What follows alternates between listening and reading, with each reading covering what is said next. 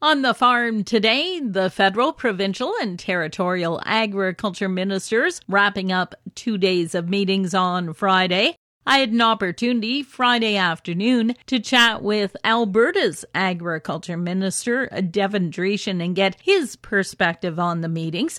Now, of course, we do know that the federal agriculture minister came to the table Friday with a new proposal for ministers to consider when it comes to changes to agri-stability and the business risk management framework. Well, it was a little frustrating, and a lot of provinces raised it today, in which at the 11th hour, at the very last minute of a 2-week meeting, we finally saw the federal government's proposal, and the federal government actually proposing it, and then for them to say it's going to be made public right away. So a lot of provinces were frustrated at the fact that they obviously, within the minutes of it becoming public and the communique being released and the press conference happening, it was impossible to actually go through cabinet or treasury board with what was actually being proposed by the federal government. So a lot of provinces were frustrated in the fact of, if this was a 2-week FPT, why was not day one the conversation of the federal government's proposal? Why was it delayed and waited until the very last minute to be proposed? So that was a little frustrating, just on kind of negotiating in good faith of why it waited till the 11th hour. But a really good progress that made on agri-stability, because every farmer I've talked to has said that the program never really worked, even when the reference margin was at 85%. The federal government's proposal to go up to 80%. There are still lots of farmers saying that it's still a dog of a program.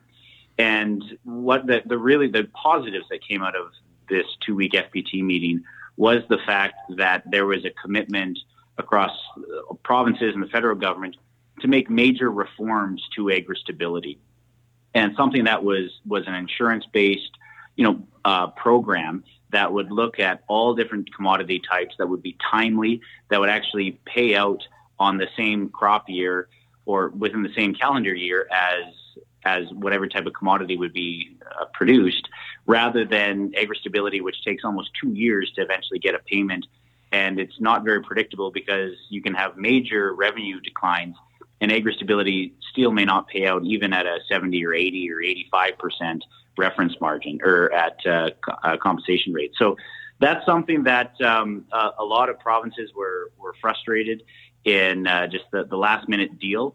But ultimately, the positive was there was a commitment by next July to have the major reforms fleshed out some more for the new policy framework, and hopefully within by 2022 to get FPT sign off of the new program, and something that could actually be live by 2023 for the next policy framework. So that work was progressed, and something that we're very supportive of in the province of Alberta. That's Alberta's Agriculture Minister, Devin Dreeshen.